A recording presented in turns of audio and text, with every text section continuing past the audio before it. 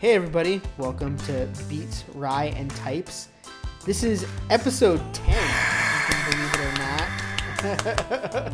or not. That's pretty incredible. I didn't know if we would make it here, but 10 straight weeks is... I'm patting myself on the back right now. I don't know if you can hear that sound. That's the sound of me patting myself on the back. I just want everyone to know that Aaron is primarily responsible for us making it to episode 10 because I just show up and talk shit for 40 minutes and then he turns it into an actual episode. So he gets 85% of the credit and 50% of the profit because that's just how I work. Because I'm a great editor, but a horrible negotiator. It's just what it's like to work with me. Yeah, so you were just listening to an awesome track from last year by this artist, Sakane. I think that's how you pronounce it. He's on the DFA label in Brooklyn and doing kind of an interesting mix of electronic and African vibes. He's from the Sudan originally. Yeah, it's got an interesting vibe, and I've been listening to that track and that album a lot recently. So we're on the eve of Passover, which is MRB and I are of the Hebrew heritage. We thought we would talk about our heritage and a little bit about Jewish food and what it kind of means to us. We both have very distinct memories from our childhood and our families of being surrounded by specific types of food, and I think that kind of food has gone away from the public eye a lot. Maybe it's making a little bit of a comeback now, but we wanted to share some of our experiences with all of you. So MRB, what does Passover mean to you? What do you think of immediately when you hear that word? Well, I immediately just think of family, right? Because that's just how it was. Passover was one of those times a year where we got together and had a special, celebratory dinner. I'm down in Florida with my family right now, visiting my parents for the Passover holiday. And, 100% of what I know about Passover and its traditions came from my parents, primarily very strongly influenced from my mother's side of the family, since she's the one in our house that does most of the cooking. Those memories get passed down from her. So that, and the other thing that I think of when I think of Passover is having a stomach ache from eating too much food, and the food on this particular holiday tends to be very heavy. So if you don't know the origins of the holiday, yada yada, Jews in the desert for 40 days and 40 nights, and the only food that they had was this unleavened sort of meal that they were able to cook on hot rocks before they were tracked down by whoever their particular assailants were at the time. I believe the Egyptians. So the Egyptians. The Pharaoh. Yeah, the story goes that they were only able to make this bread before they left, and it's this flat, crackery substance. And the modern interpretation of this is that, you shouldn't eat anything over the Passover holiday that has leavening agents or any grains of certain varieties. Of course, the 21st century finds us with an overabundance of alternate grains. So depending on how many loopholes you're looking to find in the Old Testament, you can pretty much eat whatever you want. But it is this, I don't know if you associate it with that, Aaron, but for me, I always just think about man, the food is there's something about you not using those kinds of things in any of your food that makes it heavy. Or I don't even know if they're directly related. I just feel like this holiday, you eat a lot of heavier food on that holiday. Yeah, I mean, I definitely have a similar reaction, and I've brought, over the years, brought a lot of non-Jewish friends, or goyisha as my family calls them, friends to the Passover Seder, and before tried to describe it to them, and the easiest explanation it's like Thanksgiving, but with slightly different food, and there's a lot of talking before you get to eat. Yes. And there's more wine. And not the best wine at that, but there is a lot of it, and that's usually how I end up describing it. But when people actually get there, I have a very very fond memory of bringing my friend Eric to the Passover Seder, and Eric, this tall, slender, lovely 18-year-old boy brought to the Seder when we were in high school, and he didn't know what he was in for. My family just kept, they're like, oh, do you want some of this simmis? Do you want some of this kugel? Do you want some of this? And within 3 minutes, his plate was literally maybe a foot off the table in terms of just like a pyramid of food. He was such a polite person that he ate all of it. And I don't know how he did it, but he did it. And I'm still impressed to this day that he was able. I mean, I was like, you don't have to eat all of it. And he's like, no, I have to. He felt really bad. Talk about gut bombs. That's definitely a good one. Yeah. So to give everyone a sense, I texted Aaron earlier. I found my mom's menu for Passover 2015. And this is for, I think, 12 people or something that are coming over. Okay. Veggie liver, gefilte fish that she makes from scratch, chicken soup and matzo balls, chorosis, brisket, turkey, quinoa, potatoes, carrot simis, farfelkugel. Those are the savory things. And then for dessert, flourless chocolate cake, apricot squares, and macaroons. So this is my mom is making all of this food. And that's not counting stuff that people are going to bring, too, because I'm sure people are bringing stuff, too, right? At least dessert. That's correct, yeah. They'll bring fruit. One of these things, apparently Iris is bringing the farfelkugel, so shout out to Iris for bringing the farfelkugel. But yeah, so that will give you a sense of, the magnitude of this particular meal. But we thought it would be a good time to talk about this holiday and the related holidays. And we've talked about before, I didn't start getting into food until I was, in my 20s or something. Or it took me a while to recognize that I had this kind of, somewhat in the grand scheme of things, unique heritage with respect to the food that my family ate. And over time, I think I have actually tried to incorporate some of the things that that I learned from my mom cooking this food growing up, and also have started to recognize some of the foods that we eat for these holidays in foods from other cultures or fancy food or something like that, right? So like gefilte fish, it's like, it's like a terrine almost. So it's very interesting to see something that my mom makes that's pretty close to something that you would see in potentially in a fancy French restaurant somewhere.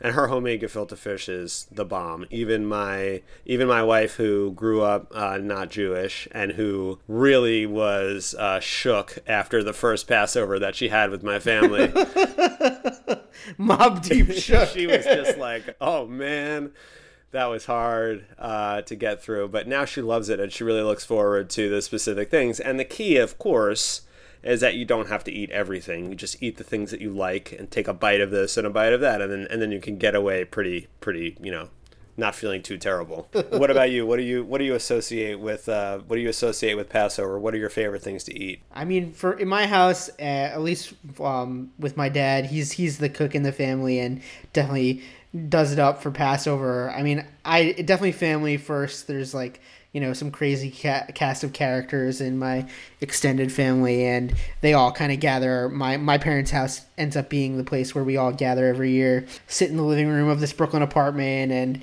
every year it's a little different, and the stories have changed a little bit, but it's always fun, and always, especially after the first couple cups of Manischewitz. Once that Manny starts rolling, but probably the food I associate most is matzo balls. And, matzo balls has kind of become, it definitely has extended past Passover. And even growing up, I had matzo balls all the time, not just at Passover, but Passover was like the epic feast of matzo balls. And there were a couple Passovers there where I was a picky eater as a young adult, and I refused to eat anything but the matzo balls, and I would have like 17 matzo balls or something like that in a single sitting, and then just eat the soup, and that was it. Even to this day, I mean, I'll still eat a ton of matzo balls throughout the year, and I've hooked my wife too. Didn't grow up eating any matzo balls, as that being like the ultimate comfort food, that anytime either of us are not feeling well, it's not chicken soup, it's chicken soup and matzo balls is the ultimate cure.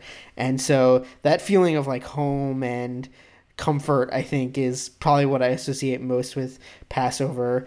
And then there's like the various uses of matzah, like matzah brie and matzah pizza and salami and matzah sandwiches. Those are always really good. You got to get that Hebrew national salami and fry it really good and then put it on a matzah. And the matzah is actually kind of irrelevant at that point. You're just eating salami, but it's still part of the tradition. Yeah, it's a shame that you like matzo balls so much, because unfortunately you haven't had the world's greatest matzo balls, which are, of course, are the matzo balls that my mom makes. But I'm sure yours are at most a half step worse than hers. They couldn't be much more than a half step worse than hers. There certainly are worse, and I'm not just saying that because I'm in my mom's house right now.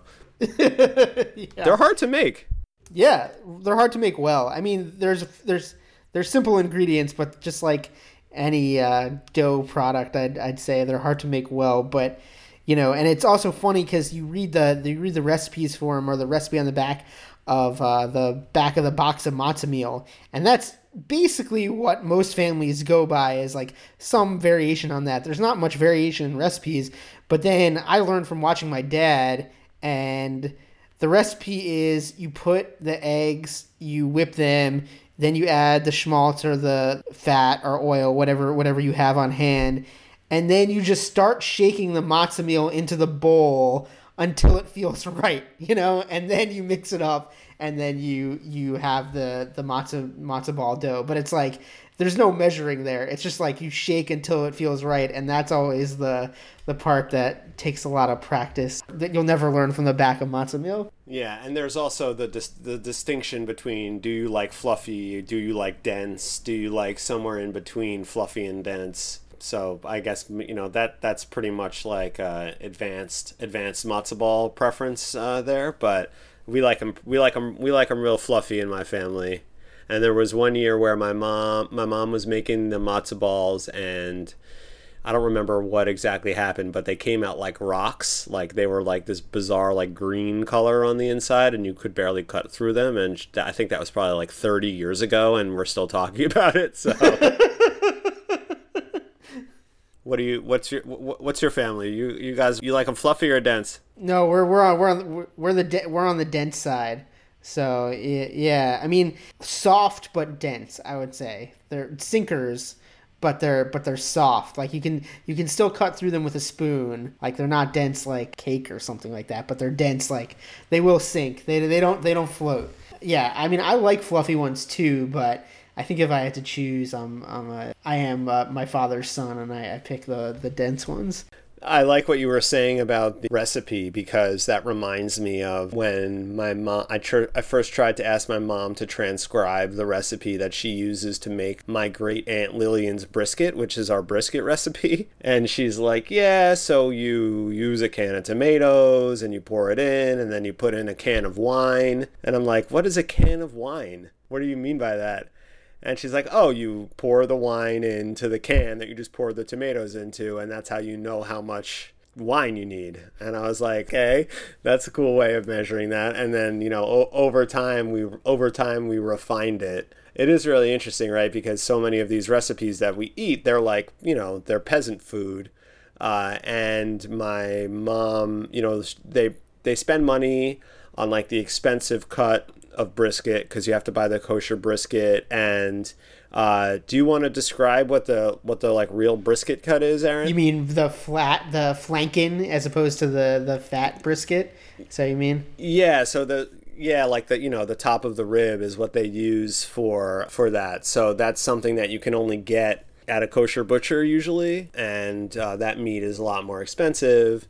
Normally when I make it, if I can't find, I'll try to find that cut, and if I can't find that cut, I'll just pretty much use short ribs, and then I will find, but I'll amp it up by using, nice wine and, nice fresh vegetables and all that stuff. And the difference is pretty remarkable, right? If you just kind of amp those individual things up.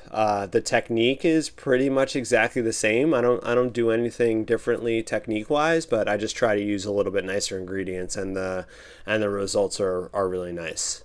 Do you mess around with any of those? Have you ever taken one of those old recipes from your family and tried to like fancy it up a little bit? A little bit. I mean, so there's like a great part of my family history, but that's attached to a sad part, which is that my grandfather ran a deli in Brooklyn in the 60s and 70s, and his brothers also ran a deli. They were both called the Zymar Deli. One was on Brighton Beach Ave, and one was on Avenue Q in Brooklyn, and then their dad was a deli man, and their uncles and their grandfather. It's like it was that whole side of the family all ran delis basically, and unfortunately because of the way things worked out, by the time I was born, my grandfather had to, almost a year or two right after I was born, my grandfather's deli closed. My uncle and aunts worked in the deli, but then he continued to work at his brother's deli, and then they moved their deli to Long Island, and basically the deli business kind of went out of favor, which is a sad story that probably won't fit in the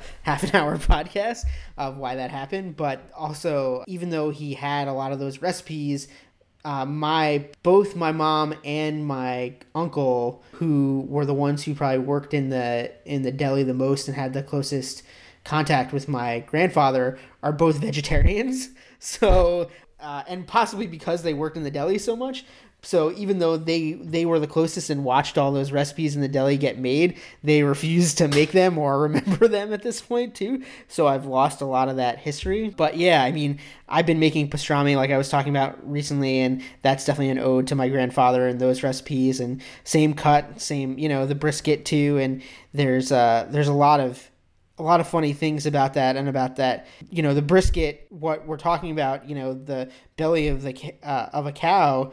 It's Jewish food, and it's, as Mike was saying, kind of peasant food because it used to be the cheapest cut. But actually, I was just reading a news story the other day that there's a brisket shortage in America, and all because of the rise of barbecue and a lot of other reasons. And it's becoming a problem and raising the prices of brisket and barbecue across America because of this brisket shortage. So it's funny, and a lot of that has to do with American barbecue, but also Jewish deli and pastrami and that whole thing, that actually this thing that used to be peasant food got turned into something that was a little bit more, and people seek it out.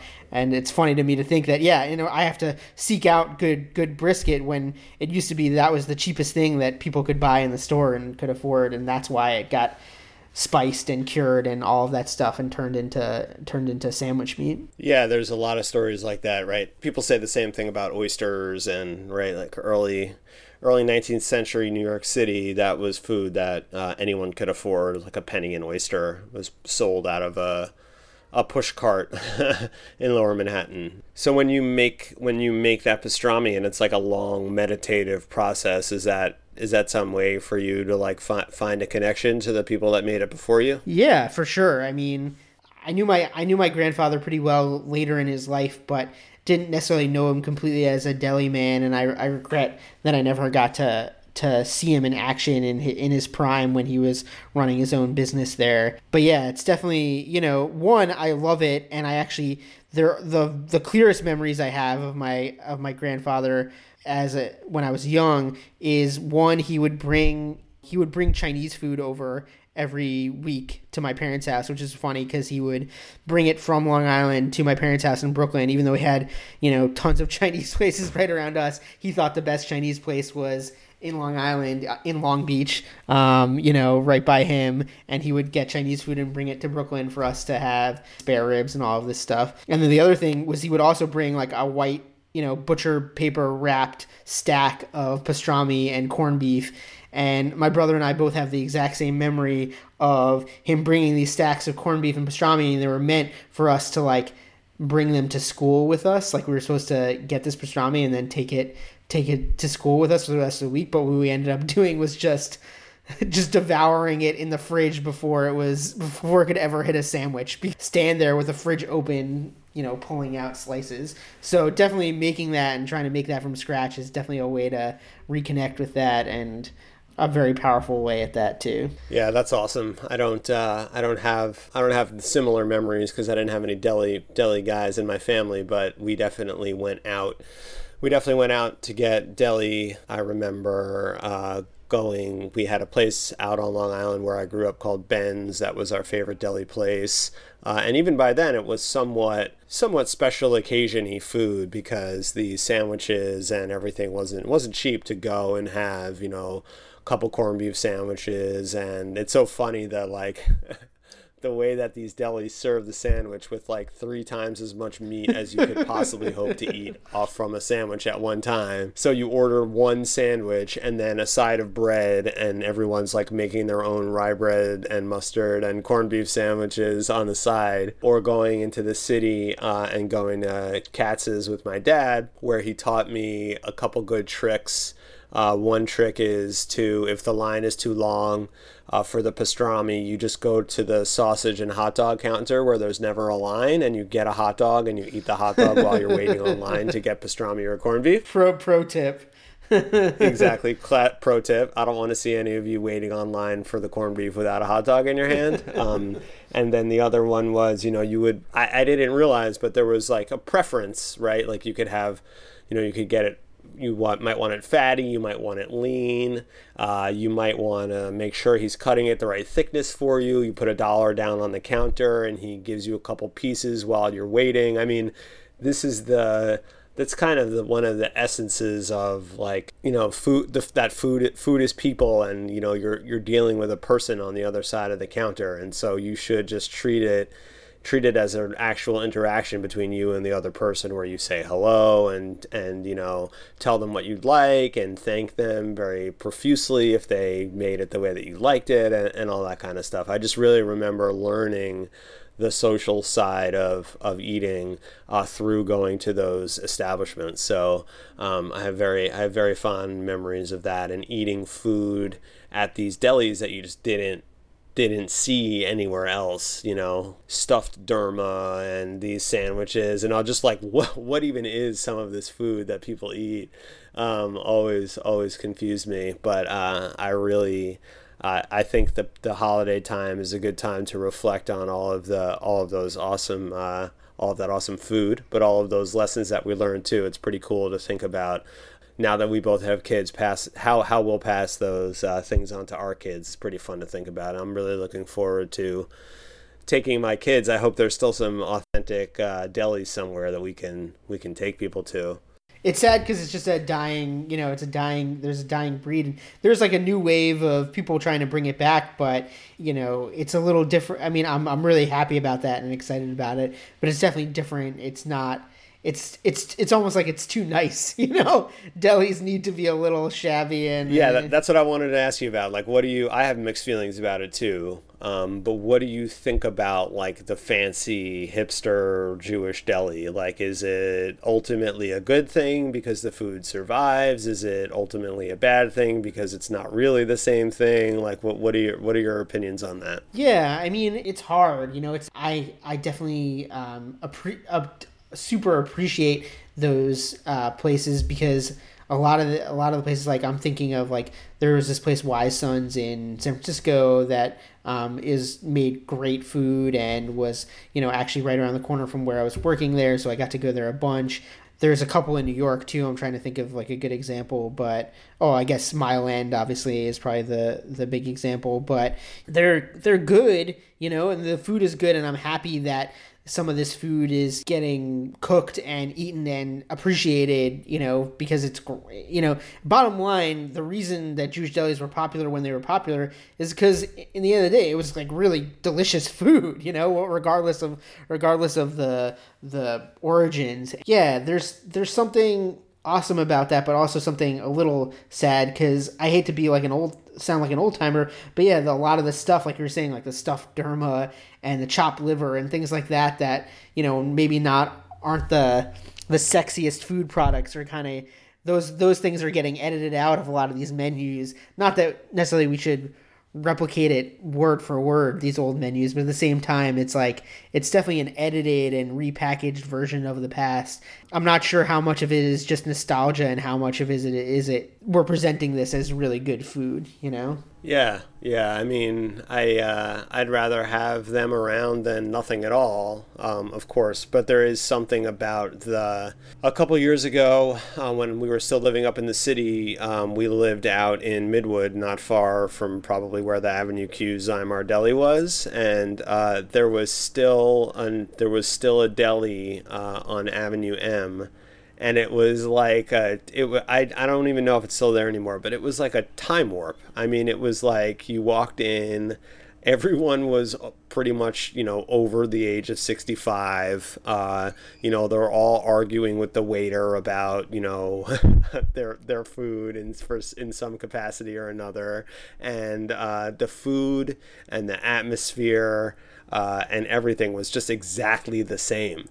And it seemed like a rare thing, that, I used to go in there and think, this place can't last forever, just because it just had that air about it of, it really felt just like the places that I went when I was a kid. And the food was, mediocre. I mean, it wasn't amazing. It wasn't terrible. But I think it's hard to sustain selling traditional food like that and to maintain a passion for making it good every single day. And I can definitely see how people that have been doing that for their whole lives would end up kind of throwing the towel in, as, kids in the neighborhood are going to Chipotle instead of going to their deli and all that kind of stuff. So, as usual, there are a lot of complex cultural things at play that make these things work or not work. But, I guess it's kind of up to us in our families to keep these traditions alive. And definitely, Aaron, you've done a really good job of doing that. Cool. So thanks everyone for allowing us to share our fond memories of Jewish cuisine and listening to us pontificate about its future. We have some fun guests planned in future episodes, and as usual, if you have any comments or suggestions, hit us up. Anything else you wanted to add, Aaron? Yeah, so I just a little shout out at the end, of course. So you had to listen to this whole thing to get to our plug. But as promised in a earlier episode about pizza, MRB and I have been working on a book together for many years at this point, but we're actually sitting down and writing it finally, since we were inspired by doing this podcast, about making pizza at home and all the details and all the tips and tricks. And you can find out more about it at beatsridetypes.com/pizza. And we'll obviously put a link in the show notes. But sign up for an email list for now, and we'll keep you updated. And obviously, we'll probably keep telling you about it on the podcast as well. All right, that sounds good. Everyone hit us up if you are interested in being a recipe tester or anything like that. Let us know so we can know how hard we should be working on this thing that we've literally been talking about for 8 years. Cool. All right, have a good week, everyone. Happy holidays. Peace. It's been some time.